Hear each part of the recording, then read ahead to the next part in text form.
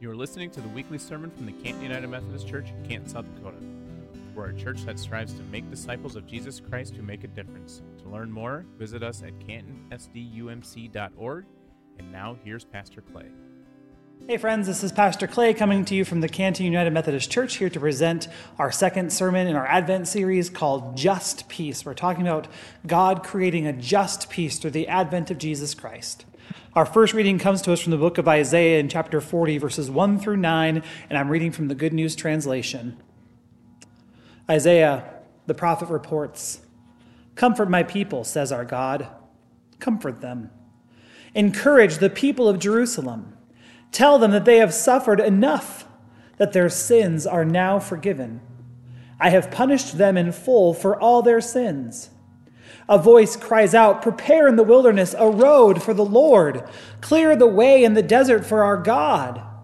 Fill every valley, level every mountain. The hills will become a plain, and the rough country will become made smooth. Then the glory of the Lord will be revealed, and all humankind will see it. The Lord has promised us this.' A voice cries out, 'Proclaim a message.' What message shall I proclaim, I ask? Proclaim that all humankind are like grass. They last no longer than wildflowers. Grass withers and flowers fade when the Lord sends the wind blowing over them. People are no more enduring than grass. Yes, grass withers and flowers fade, but the word of our God endures forever." And then from the Gospel of Mark in chapter 1, verses 1 through 8. Mark says that this is the beginning of the good news of Jesus Christ, the Son of God. It began as the prophet Isaiah has written, "God said, 'I will send my messenger ahead of you to open the way for you.' Someone is shouting in the desert, 'Get the road ready for the Lord. Make a straight path for him to travel.' And so John appeared in the desert, baptizing and preaching. 'Turn away from your sins and be baptized,' he told the people, 'and God will forgive your sins.' Many people from the province of Judea and the city of Jerusalem went out to hear John. They confessed their sins, and he baptized them in the Jordan River. John wore clothes made of camel's hair with a leather belt around his waist, and his food was locusts and wild honey. He announced to the people, 'The man who will come after me is much greater than I am. I'm not good enough to even bend down and untie his sandals. I baptize you with water, but he will baptize you with the Holy Spirit.' This is the word of God for the people of God. Thanks be to God. May the words of my mouth and the meditation of all of our hearts be holy and acceptable to you. For you, O God, are our rock, and you are our Redeemer. And we give you thanks for who you are as we say together, Amen. A few years ago at annual conference, my friend and colleague in ministry, Pastor Theda Wagner Miller, gave us an impassioned plea that we should remove the word just from our vocabulary, because just is a limiter or a disqualifier. He's just a kid. She's just a teenager. Or I'm just from South Dakota, or I'm just a layperson. There's all these things that we try to just our way out of, and they do nothing but hold ourselves back. And for the record, I agreed with Pastor Theda 100%, then and still even now. I still try to not use the word just as a way to limit or disqualify anyone, including myself. And so you might find it odd that here we are putting the word just where it did not belong or did not originally belong. We are going out of our way to talk about how Jesus' advent, how Jesus' arrival brings forth a just peace. But notice with me that we're not talking about just as something that is unimportant. We are talking about a just peace. The just peace that Jesus brings does the opposite of limit and disqualify, but rather the just peace that Jesus brings expands and includes and then builds the kingdom of God. And what I like so much about this idea of there being a just peace is that this is the kind of peace that God, through the prophet Isaiah, was promising to God's people. Because after 39 chapters of warning and reporting, the prophet Isaiah shared a vision of just peace with God's people. Up until Isaiah chapter 40, Isaiah had been telling the people of God, had been begging the people of God to seek justice and to put their trust in Jesus. What they did in return was rebel. It's not ideal.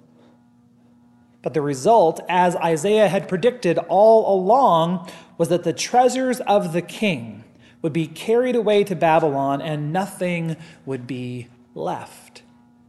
Which is the last verse of chapter 39 of Isaiah's work. And sure enough, this is what came to pass. The nation was conquered by Babylon. The nation of Israel was taken away to Babylon, and there they were held in exile.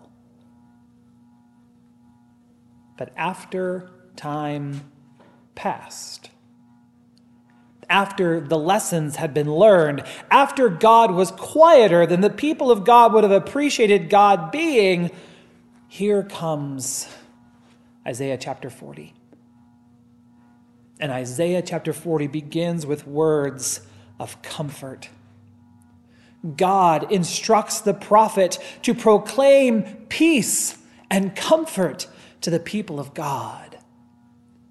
Oh, comfort my people, is Isaiah, God says. They have been through enough. They have endured a double portion for their trouble, and now the time has come for the boundaries to just peace to be removed.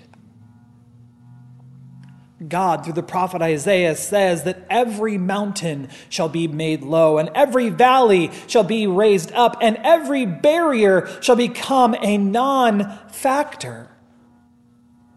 What God, through Isaiah, is saying is that after the longest time, restoration is now going to be an option in a way that it had not been for generations. What Isaiah is saying is that peace is going to be an option. What he's saying is home is going to be an option. Through Isaiah's words, God is doing the work of preparing a way where there seemed to be no way. And that way was peace. And that way was a just peace. And just like we saw last week with Isaiah's prayer that God would rend the heavens and come down and be with the people, Isaiah's words in chapter 40 are saying something even bigger. There is so much more than Israel's present circumstances being commented on. Whether Isaiah knows it or not, Isaiah is preparing for a longer and a larger and a lasting peace. A peace that is made known in the saving power of Jesus Christ. The same peace that John the Baptizer was proclaiming in the Judean wilderness. Isaiah dreamed of and spoke of a just peace. And restoration certainly helped, but it wasn't exactly all that God had in mind. So John the Baptist came onto the scene and began to speak about removing barriers from God's just peace. But even with Isaiah's prophecy, even with John the Baptist's words, it is only Jesus who fulfills. It is only Jesus who is the fullness of our just peace. And I want you to keep in mind that when we talk about just peace, this is not the shaky or the surface peace that keeps us sane during the holidays or when we're in the checkout line at Sunshine Foods. This is not the shaky peace that means that topics of conversation are off limits or certain comments are out of bounds. This is not the shaky peace that avoids or ignores the suffering of our neighbors and the injustice in the world. This is not the same kind of peace that says if we just let enough time pass, these things will take care of themselves. No, what God had in mind through Isaiah's prophecy, what John the Baptizer was inviting people into, and what Jesus inaugurated at his birth was a just peace. And the just peace made known in Jesus Christ transforms and equips and unites. The just peace of Jesus Christ raises up those who had been pressed down, gathers together those that had been ignored, and strengthened those that were seen as weak. The just peace inaugurated by Jesus beckons us to move from our own individual and individualistic thinking and more to a corporate and cooperative vision for the world. The comfort proclaimed by Isaiah, the comfort that was echoed by John the Baptist in Mark's gospel, is not my comfort or your comfort, but rather it is our comfort. This is the peace of Advent. This is the just peace that comes when every mountain is made to move, when every valley is made to disappear. Friends, this is the just peace that changes the world. But in order for there to be a real and lasting and deep and restorative peace, something has to change. Things cannot stay the same. Thinking of Isaiah's words, he says that every valley must be raised up. That is a major change. Every mountain and hill must be made low. Every barrier to coming to know God must be abandoned.